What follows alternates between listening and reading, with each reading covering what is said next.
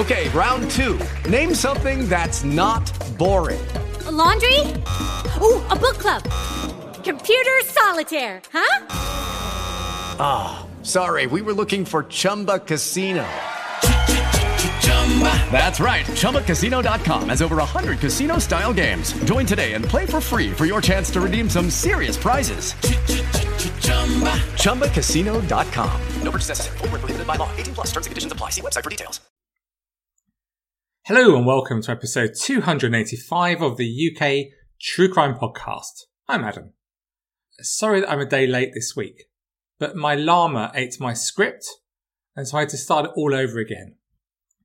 Today's episode comes from the south coast of England. A fun event attracting thousands of people laughing, relaxing and enjoying the entertainment, and yet just seconds later tragedy hit. And once again, so many lives ruined forever. This episode is sponsored by BetterHelp. People don't always realise that physical symptoms like headaches, teeth grinding, and even digestive issues can be indicators of stress. And let's not forget about doom scrolling, sleeping too little, sleeping too much, undereating and overeating. I know that when I'm feeling stress in my life, my sleep is always the first thing to suffer. And that then affects almost all other areas of my life, and not in a good way.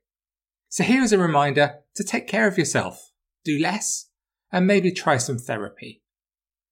For me, I found therapy was a really good way to understand my emotions better and why I sometimes reacted as I did. Understanding is of course the first step to making changes, and I can now identify some clear trigger points for me. BetterHelp is customized online therapy that offers video, phone and even live chat sessions with your therapist. So you don't have to see anyone on camera if you don't want to. It's much more affordable than in-person therapy, so give it a try and see if online therapy can lower your stress. UK True Crime listeners get 10% off their first month at betterhelp.com/truecrime. That's BetterHelp.com/truecrime. As always, a huge thank you to all my supporters at Patreon, but especially the new members of this community. That is Julie, Lindsay King, Elle, Victoria Redmond, and Becky. Thank you all so much for your support, which, as you know, I hope, is so appreciated.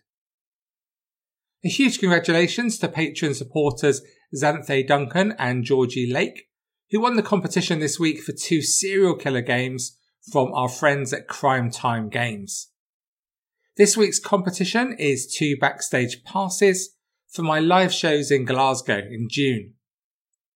Relax with a glass or 2 of champagne with me, Mike from Murder Mile, and Paul from the True Crime Enthusiast as we chat about true crime before the show. And if you haven't bought a ticket yet, move quickly as there are only about 526 left. Just my little joke. There's 523. Okay, so let's quickly set some context for today's story with our Guess the Month and Year game. Jess Glynn with Don't Be So Hard on Yourself topped the UK charts. Omi was number 1 in the US with Cheerleader. And in Australia, the top album this week was Compton from Dr. Dre. In the news this month, Robert Downey was named the highest paid person reading words from a script, earning a ludicrous $80 million. More significantly, Miss Piggy and Kermit the Frog announced the end to their relationship on Twitter. Google announced its restructure as Alphabet. Spain's top matador, somebody or other, was gored and injured by a bull in Huzeca. Just a quick clue that this isn't 200 years ago, despite these people who still think this barbaric monstrosity is entertainment. A terrorist attack on a train between Amsterdam and Paris was thwarted by 4 brave passengers overpowering the government. And in UK true crime news, the youth who stabbed teacher Vincent Uzama at a Bradford school on the 11th of June was sentenced to 11 years detention. So did you guess the month and year? It was August 2015. Okay, so on to today's story, which comes from Shoreham-on-Sea, which is a small town on the south coast of England in West Sussex. Birthplace to rock legend Leo Sayer, it's around 7 miles west of Brighton. On a warm and sunny Saturday in August 2015, it was busy around Shoreham. As well as the usual people out and about enjoying a summer's weekend by the coast, it was also the opening day of the Shoreham Air Show, a very popular 2-day event held annually in aid of the Royal Air Forces Association. By 1 p.m. that day, the crowd had already been richly entertained by a number of displays, including the 6 aircraft of the Tiger IX Aeronautical Display Team and the RAF Falcons Parachute Display Team. Next up was a 1950s 2-seat Hawker Hunter T-7 plane, piloted by an experienced 51-year-old man, Andy Hill. With over 12,000 hours of flying behind him, he'd been an instructor for the RAF before working as an aircraft captain at British Airways. He was no stranger to air shows, having performed regularly. He began the show display with a low pass along the runway from south to north, turning for a second pass in the opposite direction. From here, the plane pulled up into a manoeuvre known as an inside loop, which is pretty much what you think it is. But as the crowds were wowed by the aeronautical entertainment, many people were getting on with their real lives in and around Shoreham and the A27, which was the main dual carriageway outside the town connecting Brighton with Worthing, then on to Portsmouth, and this road was, as usual, super busy around Shoreham. But then at 1:22 p.m, it began to look to observers that something had gone wrong. The Hawker Hunter plane was surely too low to complete the lower part of the loop. Was this part of the display, or had something gone terribly wrong? A few seconds later, this question was answered as the plane crashed nose down into the westbound carriageway of the A27. The terrible noise of the impact was captured by a number of amateur videos as the aircraft broke into 4 parts on impact: the cockpit, left wing and main body, tail and right wing separated. The impact destroyed several cars on the busy road, and fuel escaping from the fuel tanks led to an explosion and a huge fireball. Then there was just a plume of smoke and that awful, eerie silence for a split second that we experience when something terrible has just happened. But this silence was soon broken by the screams and cries of those injured and needing assistance. In minutes, the emergency services arrived on the scene, to be greeted with sights, sounds and smells that the people would never, ever forget. It was very clear that people had died at the scene, and in the coming hours, news began to emerge of those who'd been caught up in the horror. First, it was rumours on social media, but later, the terrible news was confirmed to shell-shocked families. 11 people lost their lives that day. It is the greatest loss of life at an air show since 1952, when 31 people, including the pilot, were killed at Farnborough Air Show. Let's take a look at the people who were sadly killed at Shoreham that summer's day in 2015. 72-year-old James Graham Mallinson, known as Graham, was a retired engineer from nearby Lewes and was described by his relatives as kind and generous. He'd recently developed a strong interest in photographing vintage aircraft and had gone to Shoreham that day to photograph one of the last Vulcan bomber flights. 54-year-old Mark Trussler was a dad of 6 from nearby Worthing. A big rugby and motorbike fan, he headed to Shoreham on his motorbike as he too wanted to see the Vulcan fly. Whilst he was in Shoreham, he texted his fiancée, Giovanna, telling her to get the children ready so when he got home they could take them out for lunch. She told him that she loved him, and his last words to her were, "I love you too, forever." Another man who wanted to watch the Vulcan bomber flight was 53-year-old Tony Brightwell. Tony was a pilot, having gained his private pilot's licence from Shoreham, and he had a real admiration for the pilots who operated in the Second World War. A real foodie who loved to cook, he headed off on his bike from his home in Hove, but as his fiancée Lara said, he never came home. Talented footballer Jacob Schilt was on his way to play a match with friend Matthew Grimstone. They were 23 and 24. The friends had been at school together and now both played for Worthing Football Club. Their car was on the A27 when the plane struck, killing both men instantly. Matt and Jacob are buried near to one another, and their families work together to host a charity football tournament in their memory every year. A stand at Worthing United's ground has been renamed in their honour, while the pair have a permanent memorial and plaque in the North Stand concourse at Brighton's Amex Stadium. Matthew was a member of the ground staff at Brighton, so this is a place where thousands of people see their names at every Brighton home game. Bride-to-be Rebecca Sheen had been getting married that day. The chauffeur who was due to pick her up was 76-year-old Maurice Abrahams, but he didn't arrive. And it was only when Rebecca later saw the pictures she realised that Maurice had been caught up in the crash. The last person to see Maurice alive was Michael Sturgis, who later told how Maurice had let him in onto the busy road. He told the BBC, "I'd come onto the A27 and then he let me in because the traffic was so bad. We went through traffic lights. The traffic lights went red and that's when he got hit." Michael was in the car with his 8-year-old son, and he described how, "My little boy saw it all happen. As I went around the bend, the plane came down and he saw everything." Maurice was a former member of the Grenadier Guards and Parachute Regiment, having served in Cyprus and Bahrain with the UN. In his later years, he enjoyed his work chauffeuring his beloved Daimler car as well as gardening.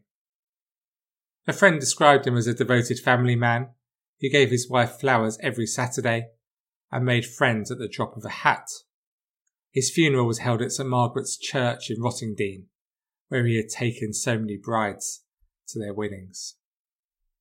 26-year-old Richard Smith and 42-year-old Dylan Archer were meeting a third friend, and the three were planning a cycle ride in the South Downs.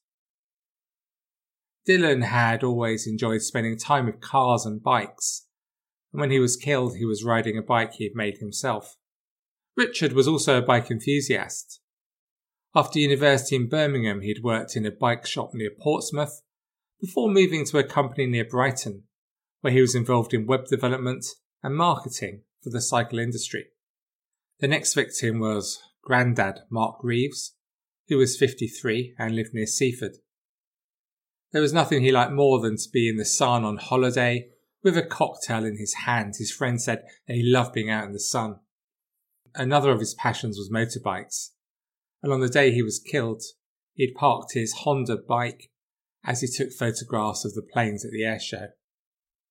23-year-old Daniel Polito had been working with fellow labourer, 24-year-old Matt Jones. Matt, who was also a keen DJ, had just returned from working in Australia, and the two men set off to work in the early afternoon.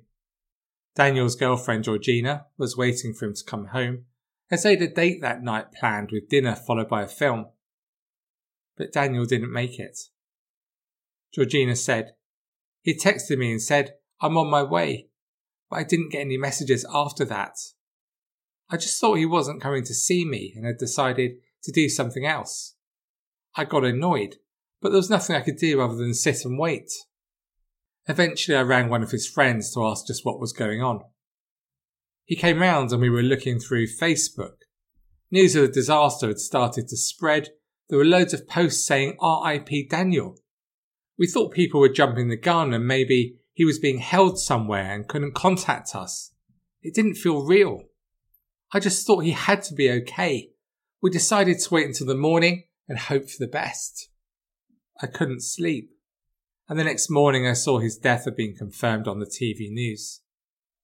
I collapsed on the landing floor, just crying.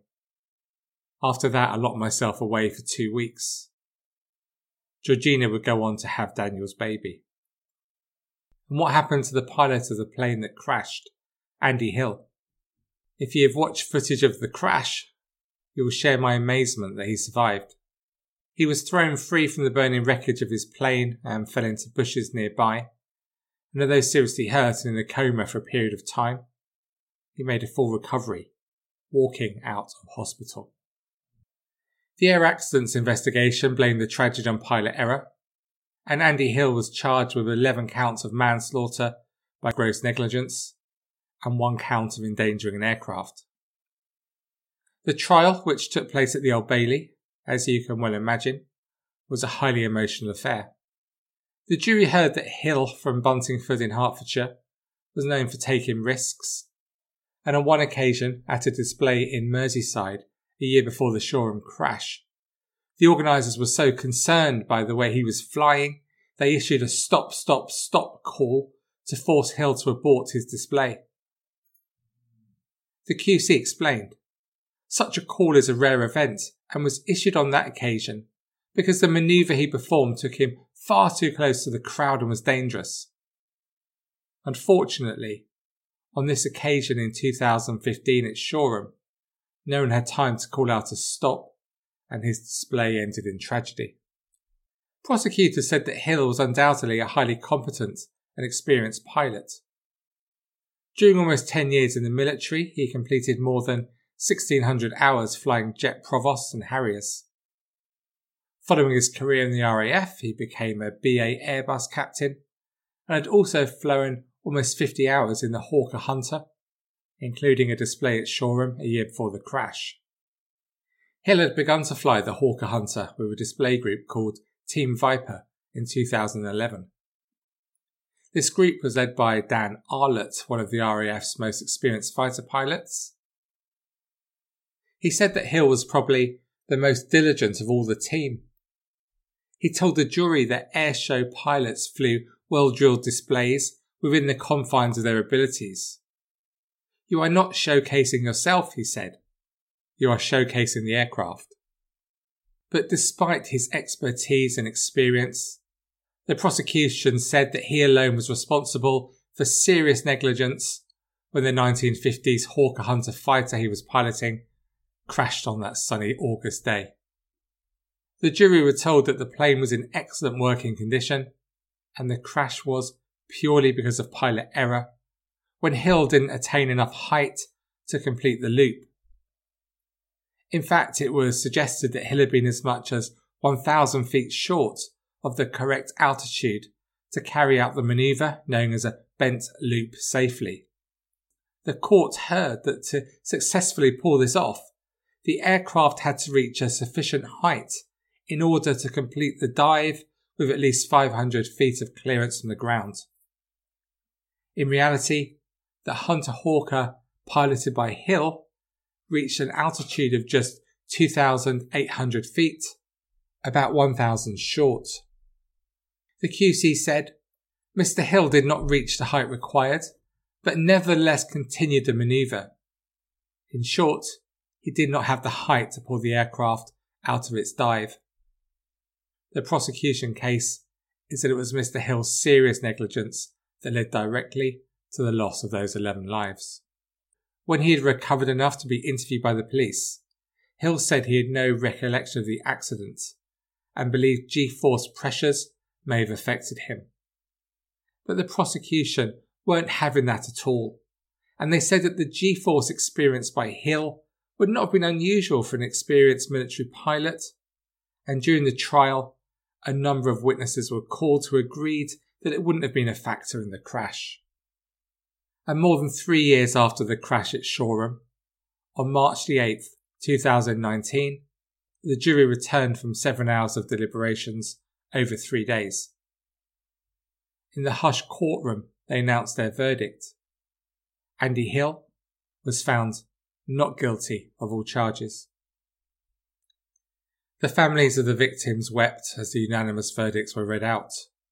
The judge acknowledged that the families were enormously upset as they wept in court. He praised the very dignified way they conducted themselves throughout the trial. Leslie Polito, the mum of the youngest crash victim, Daniel, said she felt disappointed, very upset, and primarily let down by the justice system. The whole fact it was avoidable, that was the hardest bit to consider and process. It's still the hardest bit, she said. Speaking outside the Old Bailey, Andy Hill read out the names of the 11 men who died. I'm truly sorry for the part I played in their deaths, he said. It has now been almost 7 years since the crash. Speaking recently to the Mirror newspaper, the parents of Jacob Schilt spoke about how they returned to the neighbouring toll bridge, where a memorial now stands, every year at the moment of the disaster. They told how they are sometimes joined by other grieving families, with whom they have formed a close bond over their shared loss. 5 of us lost boys of about the same age, and I know that sounds crass to say it gives you something in common, but we really understand how each other is feeling, said Caroline. We go to the toll bridge, and we go there for the time it actually happened, and we meet up there for a little while. Caroline also spoke of how she felt at the end of the trial, when she saw Andy Hill leave the Old Bailey a free man. Yes, I can't deny it. I was angry, said Caroline. Jacob's dad, Bob, added, but we can understand it, and we can see all of the reasons why it happened. The main reason being the very high threshold for gross negligence. Caroline said, I think he had a cavalier attitude. He was very keen to demonstrate his knowledge of flying and to show what an expert he was at flying. And 2.5 days of that became quite wearing. He seems to have been able to somehow shut off from what he did. And even now, at the present day, there's frustration for the families. The inquest hearings were originally due to be held in September 2020, but they were delayed because of the COVID pandemic. The hearings had been scheduled for March or April 2022, but these have again been postponed. The Sussex senior coroner said, I can only apologise that the hearings for March and April have been put back. It's just not possible to progress with those dates. She added, for the families, our thoughts are with you. We know this has been a long journey. I'm fairly confident, as confident as I can be, that these inquests will be concluded by the end of the year. And also this year, in February, the coroner lost a High Court bid to access video footage from the plane's cockpit for the inquests after the Air Accidents Investigation Branch had opposed using the footage. Quite why, I don't understand, do you? I don't know how you feel, but should it really take 7 years for an inquest to take place? I know COVID, but even with COVID, it just doesn't seem fair to me to keep the families waiting even longer for the answers that they richly deserve. So what do you make of what we've heard today? Andy Hill was an undoubtedly talented pilot, but he flew for a living. So when I was reading about this story, I kept asking myself, why did he do air displays? I then read this paragraph in a BBC article, which is on my show notes, like all the sources. So I'm going to share this with you verbatim, as it provided me with additional insights. So why does a commercial airline pilot, who has unlimited access to a plane that can take off and land on a personal airstrip, spend his weekends flying public displays? Going to air shows is quite a lot of hassle, said Mr. Maffei, who is known as the official commentator of the Vulcan bomber. It's hard work and there's no money in it. I think the fascination with flying is such that people do get the bug. They can do this extraordinary stuff that most of us mere mortals can't begin to understand. I think that's what drives them on. The 2 weeks before the crash demonstrate Hill's dedication, performing 8 displays at 5 different air shows. In the 90 days before, he flew in 33 displays and practice displays. So was he in fact just a man who wanted to show off his talents? Whatever we may think of Hill, he certainly has his supporters in the flying community. Airshow regulars were among more than 1,900 people to join a Facebook group entitled Support for Andy Hill in the days after the crash. This support continued throughout his trial, where members of the group sent cards to his home address and even posed behind a hawker hunter holding a banner that read, "Get well soon, Andy Hill," 3 months after the crash. Since the trial, Andy Hill hasn't spoken publicly about what happened on that August day at Shoreham. But this podcast today isn't about Andy Hill. It's about those people enjoying their Saturday and who never came home to their loved ones. Those people we've spoken about today, who just happened to be on or around the A27 that afternoon when Hill crashed the aircraft into the road. I wonder how you feel about it. I know that if I'd lost a loved one to such a random event, I think I'd really struggle to understand the sheer bad luck of timing. Would you? All those people, there's 11 people with so much to offer and live for. All those hopes and dreams extinguished in that moment. And nobody is responsible. How do you come to terms with that? Do you have to just accept it was an accident? Thank you so much for taking the time to listen to this episode of the UK True Crime Podcast.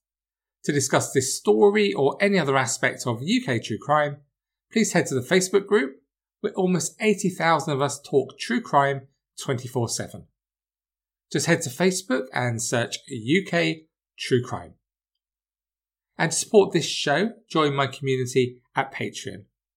It's the place to be for bonus episodes and other exclusive content, including the chance to win backstage tickets for my forthcoming live shows. It's a fun place to be, and it keeps me recording a new free episode every week. So it's all for me for another week, so join me again on Tuesday again as normal next week for another story from the UK's 37th most popular UK True Crime podcast. So until next week, despite all the others, oh goodness me, I know it's the others, isn't it? I really understand. Please do stay classy. Cheerio for now. With Lucky Land Slots, you can get lucky just about anywhere. Dearly beloved, we are gathered here today to... Has anyone seen the bride and groom? Sorry, we're here. We were getting lucky in the limo and we lost track of time. No, Lucky Land Casino, with cash prizes that add up quicker than a guest registry. In that case, I pronounce you lucky. Play for free at LuckyLandSlots.com. Daily bonuses are waiting. No purchase necessary. Void where prohibited by law. 18+. Terms and conditions apply. See website for details.